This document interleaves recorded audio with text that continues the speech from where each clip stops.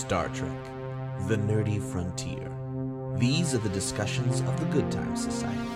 Their continuing mission to explore each episode, to seek out new topics and ridiculous observations, to boldly watch what they've already watched before.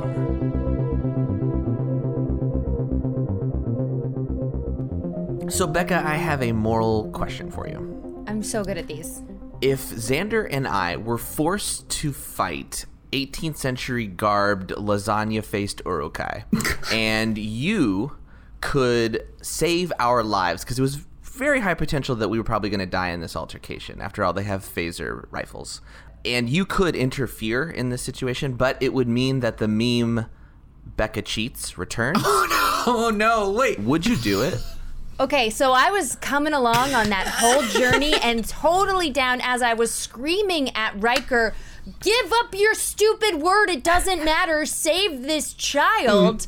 And then you brought in the Becca Cheats thing, and I hate that. It's like when somebody calls Marty from Back to the Future chicken. It makes me do irrational things. You know, I would sacrifice so myself for that. So, yeah, that's fair. What will you do for near godhood, right? That's the question of this episode, which is hide and Q. Mm-hmm. Interesting one. Did you guys like it? What'd you think? It had its moments. This was much scarier as the horror film Hide and Seek about the girl who marries into a board game fortune. What? It's just this What? new movie that's out where it's basically like Get Out, except the main character is a white girl and the enemy is rich people. She's wearing a wedding dress and running from people trying to kill her. Anyway, Okay. this has the elements of being a real horror. It reminded me of that premise of like, we're going to play. Anyway, they didn't really hide. Yeah, I mean, this establishes the format of a Q episode. So we saw in Farpoint, like, sort of what the Q can do and sort of what their sort of deal is. And now this is just continuing that, this could happen at any point except for the wager that was made at the end. Will they hold up their end of the bargain? Will they not? Who knows? Yeah, it's so interesting to learn more about what is called the Q Continuum. Yeah. He calls it a limitless dimension of the galaxy. And then I didn't realize until it happened that this was a recruitment mission. Mm-hmm. This is trying to make Riker, part of their Borg, as it were. Do you think that Q was telling the truth about that, though? That, like, they were actually looking to recruit him so much as, like, was Q kind of playing with him to give him the power just to experiment to see what he would do? Oh, could it have been a test where he'd take backsies? Or just another one of his many games, Yeah. My interpretation was that Q is incredibly lonely, and he wants to be able to give a gift to have his own personal fulfillment of, see, it is good to be part of Q because Riker did it, and I respect Riker. I'm obsessed with Riker for some reason. Yeah, well, even taking a step back in the meta a little bit and looking at Q as a plot device character, this is a great time to sort of establish what principles these characters will stand behind and what lines they'll cross when their sort of moral compasses come into play. And it's really interesting on that, like, if these characters got everything that they wanted, like godhood or various gifts like Wizard of Oz style, we realize that it's the journey, not the destination, and I think that's a really good way to put that. Yeah, even Q says it, he nails it on the head with the Hamlet quote, which is the play's the thing, right? Right. I liked a lot of the writing of this episode. It felt like what was a really cool concept, they kind of jammed in the last 20 minutes, which is essentially giving Riker the godhood and seeing what choices he would make with it. I feel like we only got really to see that in the last, 10, 15, 20 minutes or so. Everything else was this weird game that didn't really have much of a conclusion. Yeah. Just a lot of fun costume work. They're really hinting at that A plot, B plot type of thing that Star Trek eventually gets to, but they're still struggling at this moment. Yeah, I really wasn't into the first part of the episode until it really hooked me in the fifth act when Riker has to make these really, really difficult decisions, and you see everybody have to deal with the opportunity of being given their ultimate dream. But should we start at the beginning and talk more about that? So the Enterprise is on their way to help some mining colony that has undergone like an explosion or an accident of some sort, and the curtain of Tetris shapes comes over the Enterprise once again. And Q shows up, and I'm pretty sure, does he even make a declaration in that first teaser? Does he just appear in the Admiral's uniform? Well, he shows up as like his entity form, and then was like, "Oh, you're the Cobra globe thing, right? Like your feeble mind my God. cannot handle this Windows screensaver. I'll go into my Admiral uniform." Yeah. So I actually have what that thing is. I looked it up on the encyclopedia. It's called an Aldebaran serpent, which I think he calls himself that in the episode. In the final draft, which was written in '87, Q first appears, quote, as a rapidly rotating, blindingly brilliant diamond blue light, and only later assumes the Aldebaran serpent, which describes as a, quote, writhing snake with snapping fangs, an instant away from fanging the bridge crew. Wow. Who knew? I feel like so many things are so much scarier on the page than when they're enacted. Like when he first teleports half of our bridge crew, and they were like, you know what's a good alien background for this sky? Just a green screen. Let's not put anything on it, because people don't know in 1987 that a green screen is exactly this chroma key color. Yeah. But now we do. Right. The things they could get away with. Right? You know, Riker was doing something posture-wise that I'd never seen him do, and he did it before he even became Q. Mm-hmm. He was crossing his arms very, like, haughtily, and I don't think we'll ever see him really do it like that again. His Jonathan Frakes' stance is very, wide. He stands up at attention. He lets his presence kind of do the talking for him, and the crossed arms felt very closed to me, or self-conscious, and it was a weird look for him in this episode. I remember him doing it more after he achieved his godlike state, to sort of say, I am above you now, and I understand things you don't. And I wrote, it looks like a little kid that caught a bug. Yeah. Yeah, he's so proud of himself. He looks somehow smaller in that way. The thing is, it kind of looks like an acting exercise of like someone saying, okay, there's this character. What would this character look like if they suddenly achieved godhood? How would they stand? How would they do this? And they're like, oh, like this, Yeah, but much of this episode feels like that, very stage theatrical. Yeah, right? yeah, and I think that they kind of get away with it because they have all the Shakespeare quotes. They kind of set this up to be a play, and it's a game, and that theatricality kind of bleeds through, which I thought was really cool. One of the things that I didn't like right in the beginning when we're thrown into this game with the Q and things like that is Tasha Yar is yet again put in a damsel in distress position, and it drives me nuts.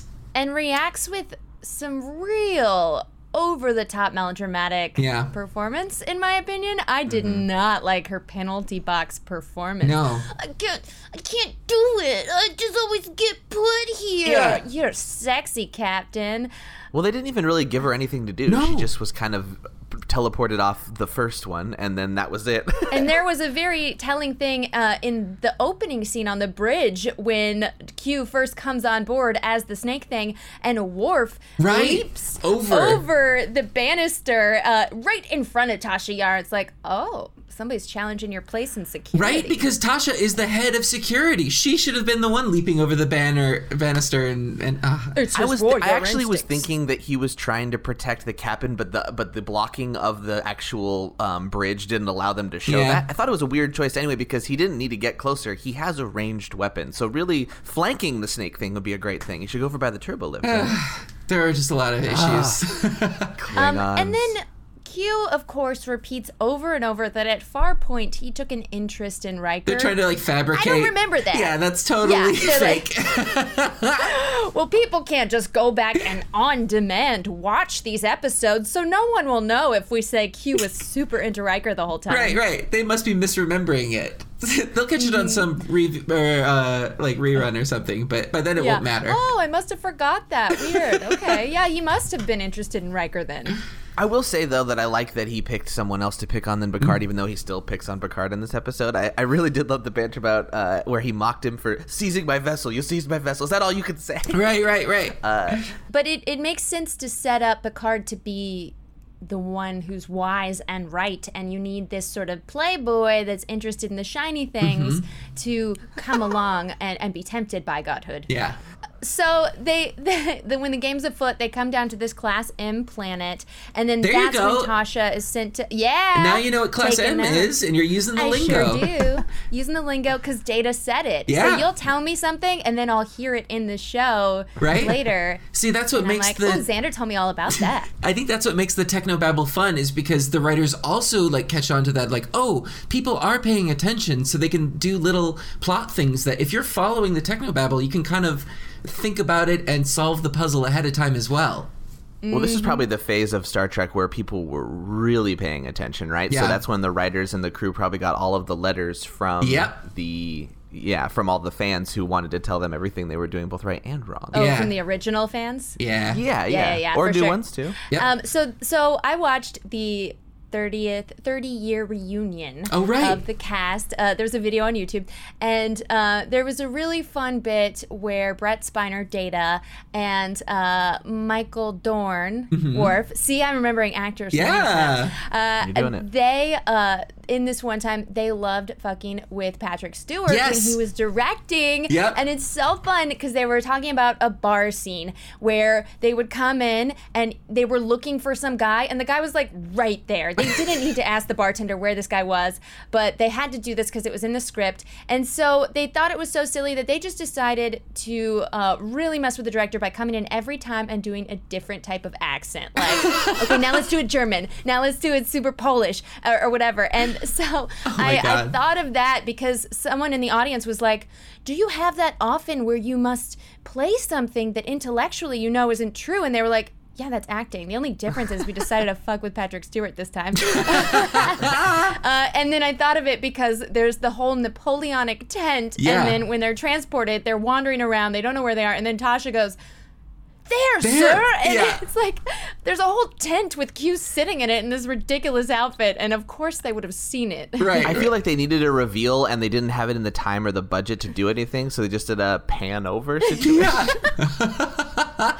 Also, I haven't put this together before, but those are definitely, they look like Tellarites, which is definitely a species that we hadn't seen in Next Generation, but in original series we did. They were sort of these pig-masked aliens, and you'll see later on Tellarites come back into play, but they were definitely like those Tellarite masks with Napoleonic garb, and I was like, oh, Named after the Colorado Film Festival.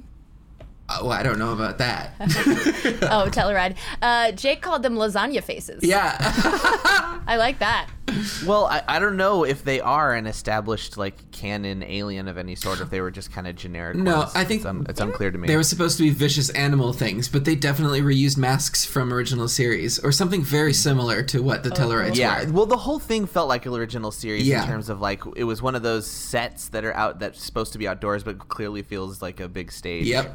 The lighting of everything felt that way as well, and of course the concept of a person getting god powers Right. that happens a few times in the original series, Yep. as I recall, right? Yeah, it's all that question of morality. It's a favorite sort of moral question.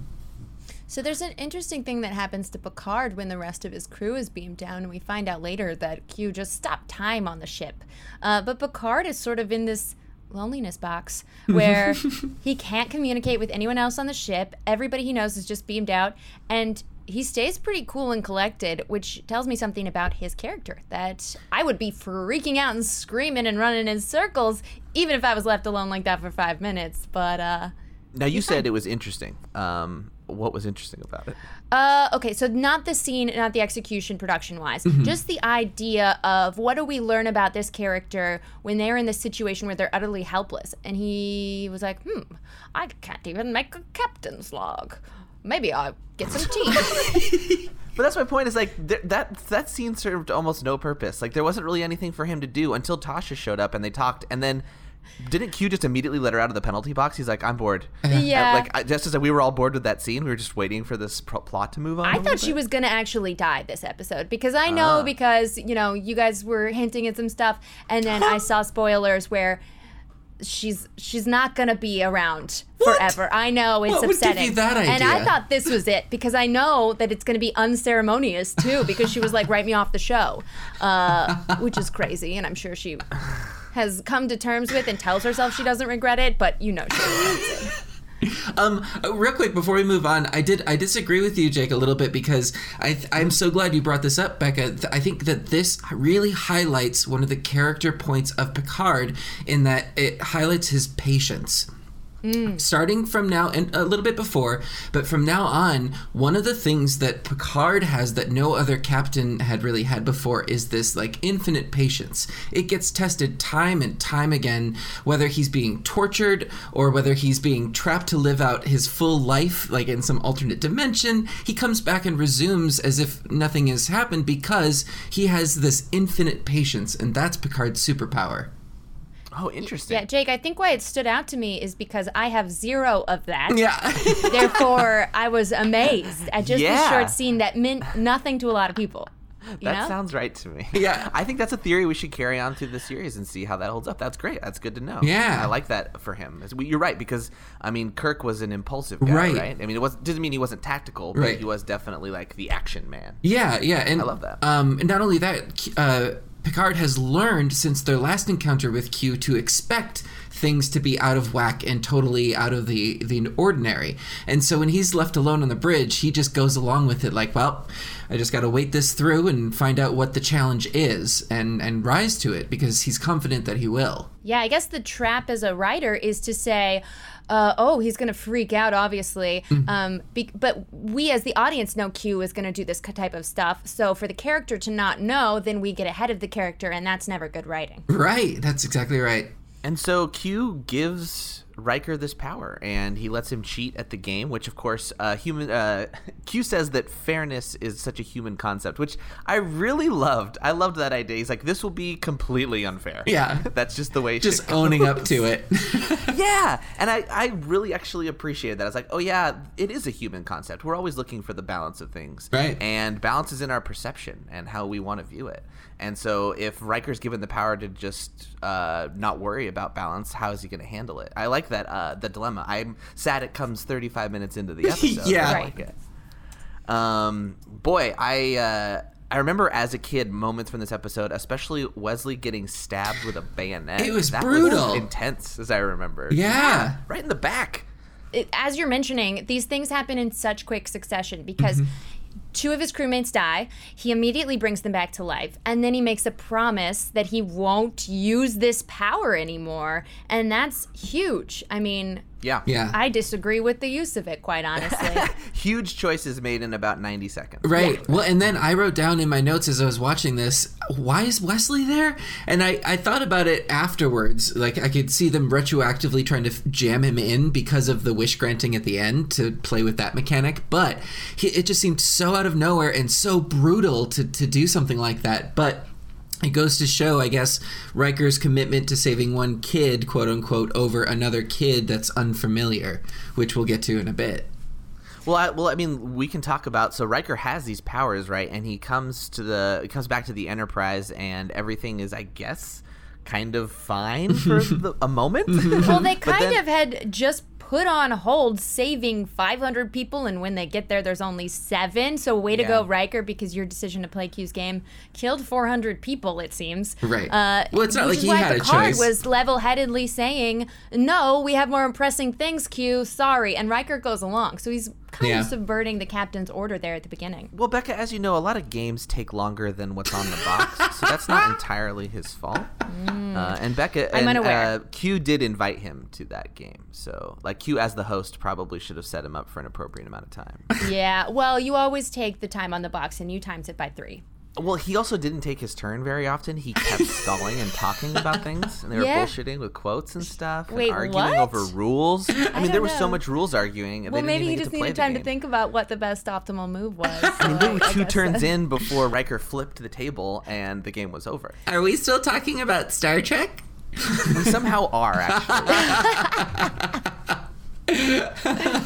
So Riker can't say, or Riker chooses not to save the little girl in the mining colony, and we come to this head of like, okay, what are we going to do about Riker's situation? Data Flat calls him out and says, "Sir, if you have the power of the Q, right, you could do something." Before we move into that, they beam down, and then Geordi's like sort of helping shovel these rocks out, and Data comes over and grabs the boulders and starts throwing them. Right, I wrote down. Remember, Data is very strong. Remember when he was foiled by a Chinese finger trap? Just wanted to bring that back up. Okay, continue.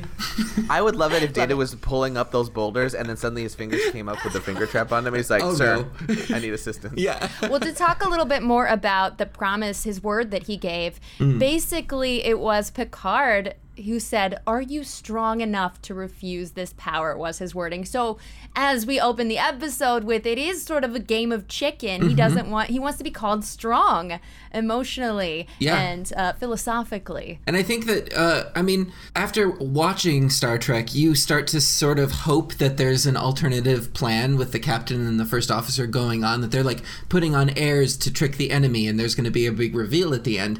And this was sort of Picard's way of planting the seeds of victory within Riker, because they're like, here's the tool that you need to succeed in this, in that don't use these powers. That's what the test is.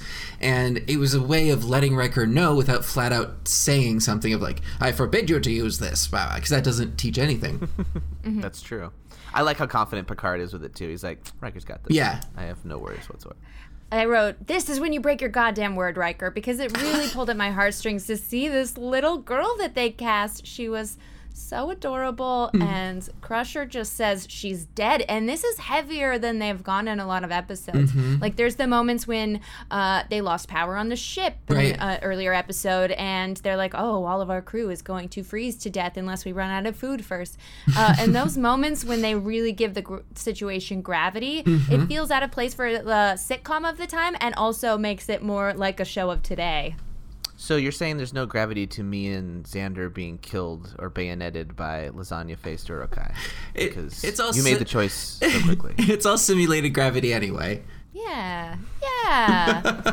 And then he becomes just a power-mongering son of a bitch. Right. Yeah, he can call a conference without the captain's permission, and he walks off like total... number one of Beverly Hills kind of thing. Yeah. Well, and then... Once again, the captain showing his patience. Right, there it is. True, there it is. Good point. Has it happened yet? Somewhere in there, Picard gives a sort of speech and calls Q a flim-flam man, and I just wrote down Worf saying, "Flim-flam?" I love it. And then I wrote down Q loves his costumes, and then Picard immediately says, "Q, why do you love your costumes?" And the harshest line that you can say is, "Do you not have an identity of your own?" Yes. Really got under... I imagine got under Q's skin because it was so on point. It is. And I think that's what Q is jealous of in humanity, because Q is part of a collective. They don't have individuality. This Q, this representation that we're seeing, is an outlier within the collective itself. And they'll go into that further in the future, too. But well spotted, Becca. So that was actually something that I kind of had a question about, because when they were on the planet's surface, Q told Riker that what he finds interesting about them is was it the capacity for growth or for their yearning to learn more, right? Something along those lines, yeah. Something along those lines. But then isn't Q, by showing an interest and experimentation in the human race, like kind of exhibiting the same pattern? Well, I do say that is a very interesting observation, Jake. Maybe we should keep that in mind. You should get a podcast, Jake. For the future. Actually, I'll start a podcast. Yeah. No, I totally agree with you. And I think that's what makes this representation of the collective, namely John Delancey, keeps coming back. Yeah. Maybe he is a flim-flam man. We never know. He's definitely a flim-flam. Xander, I like that you called it the Wizard of Oz scene. Yeah. That's where we are now. So Wesley gets to be a man. Right. Oh my gosh, 20-something does he man. ever. What a man. And watching this, I definitely think they used Will Wheaton's voice pitched down in ADR. They did. I wrote down, wow, this actor has a really similar, oh my God, that's ADR. They did a good job. Definitely ADR. Data wants to become human, of course, but turns it down. To thine own self be true, and with the Shakespeare motif back again. That's that was smooth. legitimately this watch through. That's when I started crying. Me too. Because it was not only, I love the choices that they made of, we saw earlier we saw John Delancey in the Data makeup of him simulating sort of what Data would look like, and they never show Brent Spiner in like human makeup because that's like the line that Data won't cross, and I love that they respect that, and sort of it was just beautiful to me. I was a little worried when he took Data's position before. It was like, is Data just floating in ether? Is he existing in nothingness right now? Yeah. And then Riker teleports him back to the bridge after he brings Worf and Wesley back to life. So that was an interesting... I want to hear Data say where he was in that 2 minutes. Yeah. And then earlier, I just wanted to talk about their little Shakespeare off. Like, those two actors were dying for it. You know, they read the script and they were like, yes, this is exactly what I do. And then they went and they reread their tomes and like rehearsed their favorite soliloquies just for fun. Yeah. I mean, Patrick Stewart is the kind of actor that has huge chunks of those plays memorized. In Right. fact, he actually is a performer who does the Christmas Carol on his own by heart. Right. He actually performs it without a script, the entire thing. I can only do that for Romeo and Michelle's high school reunion. A fun little backstory for me. One of my favorite productions that I was ever a part of was a full production of the musical Hair, and one of the solos is the soliloquy "What a Piece of Work is Man," but it's sung, and so I have that still memorized. And as soon as he started saying that, I could say it along with him, and I was like, oh, "What a cool feeling!" I'm gonna need you to record that, and Yeah. that's gonna go on our Patreon page. Oh God, okay. So Rikers can give everybody what they want, including Geordi's vision, and this is the first time we see Geordi without his visor and with those beautiful brown eyes. That's when LeVar Burton booked Reading Rainbow. No, just kidding.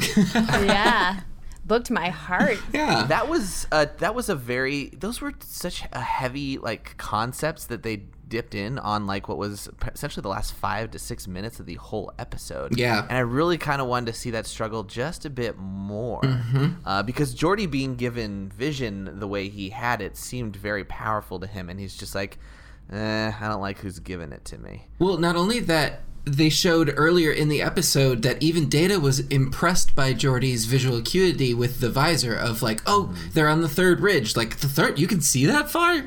And Oh, Yeah, that's freckles, I okay. could see him. I thought I was wondering, I was like, why is he so shocked about the third ridge? And I get it now. It was a distance thing. yeah, because his visor could see further than even Data's ocular whatever. Yeah, very cool. I mean, why Data doesn't get an upgrade to visor status? Not sure. A couple things. Well, Geordi turning down Sight because he didn't like the way he got it was so beautiful. It broke my heart. There was still a little moment of yucky, though. Yeah, and the moment of Yaki was him saying to Yar Yeah. that you're so beautiful. And Xander, as you have brought up in previous episodes, that Yar is a very queer-coded character, and we want her to be that. And I was also upset earlier in the episode when she has this moment with the captain. Yep. Captain makes a joke that it's okay to cry on the bridge, and she goes, Oh, if if you only weren't with a the captain. Yuck. Yeah, that's yuck, such a yuck, weird yuck. choice. Moments of Not, yuck. not what we ship, you know? Not shipping it. Nope.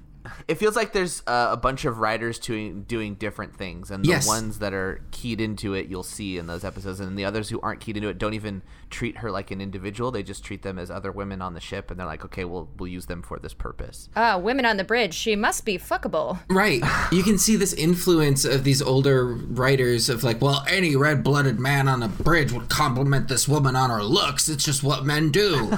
And it's like, no, not if you're not an asshole. Like, Yeah, that writer definitely had a cigar in his mouth. Well, speaking of like creepy moments, though, we haven't Oh, even gosh. talked about Klingon foreplay. right? Well, that I'm Holy into. good God. No, just kidding. Even though he punches her in the face, so Yeah. Worf gets a sexy Klingon woman teleported in. Right. Yeah, and like his objection is that he like just doesn't want to be a part of that world anymore. Does this woman exist? Does she have a soul? Oh, God. Is she, There's a lot like- there to unpack. Or was she a construct? I don't know.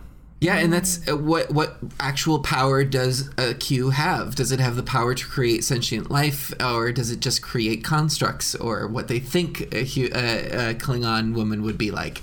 Because all of that would have had to come from somewhere. It would have been from Riker's preconceptions.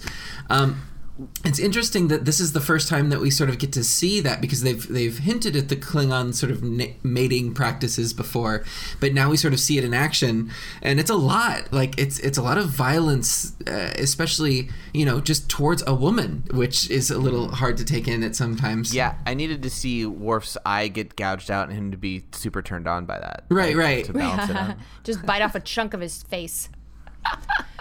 Yeah, it was upsetting. It reminded me of capoeira fight dancing, though, which is the coolest thing ever. Yeah.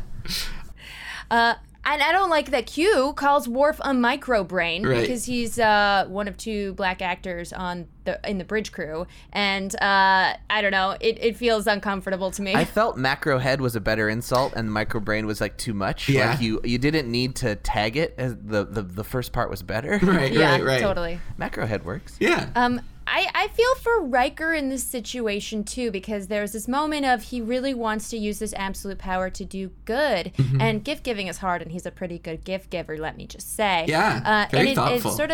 It's teaching this lesson that the equity of power and equity of suffering is what makes us human. That's so good. Well, I wrote down really good notes, so what can I say? Yeah, that's the core concept of Starfleet, of what they're doing out here in space, in that you don't need currency to do jobs because people are just doing what they're passionate about. And so they're following their passions out here, and this just happens to be in the stars. So it's sort of the philosophy that this new humanity has taken. And with that, the sort of hope, the idealism in the episode is that you won't need absolute power because everything you have is good enough. We have these sort of accommodations with the visor, or with not being quite human, or not growing up fast enough, but you don't need to, because this version of humanity, or whatever it is enlightened enough to recognize that. And that's sort of the didactic lesson that they were trying to teach with the episode, in teaching Riker that. Well, and the play's the thing, right? Yeah. So it's the journey as much as the destination. 100%. So Riker makes what I guess we all have to agree is the correct choice. I guess. And, I guess Q's going to get in trouble, right? He's got some splaining to do, as Picard says. Yeah. Because the Continuum rumbles about him, and he screams and is disappeared, right? So we don't see him for a little while. It was presumptuous of Picard, because who's to say that there was a consequence in the land of Q Continuum, but it was the right choice. And damn, Picard is a wise man. Always listen to him, I guess, is the answer here. All right. Well, what did you guys think of this episode? How many Qs would you give this? I'm going to give it 6 out of 10 because I love the core concept they get to of the dream granting power and what that consequence means of godhood. But as you said, Jake, it takes way too long to get there. Mm-hmm. Yeah, 100%. Slow at certain parts. I would give it a whole continuum. That could be a whole lot or not any at all. I think it had great moments, and I think we got to see some great character definition, especially like if the characters were granted everything that they wanted in their sort of arc, that it wouldn't be satisfying. And I think that's what the writers were struggling, because everybody in this utopia has everything that they need. Why would they continue to move forward and push themselves? Now we see why. This is them getting their answer of, we need to see this journey that they all want to go on. So I think that in itself is a great concept, but the framework to get there, it's a long road.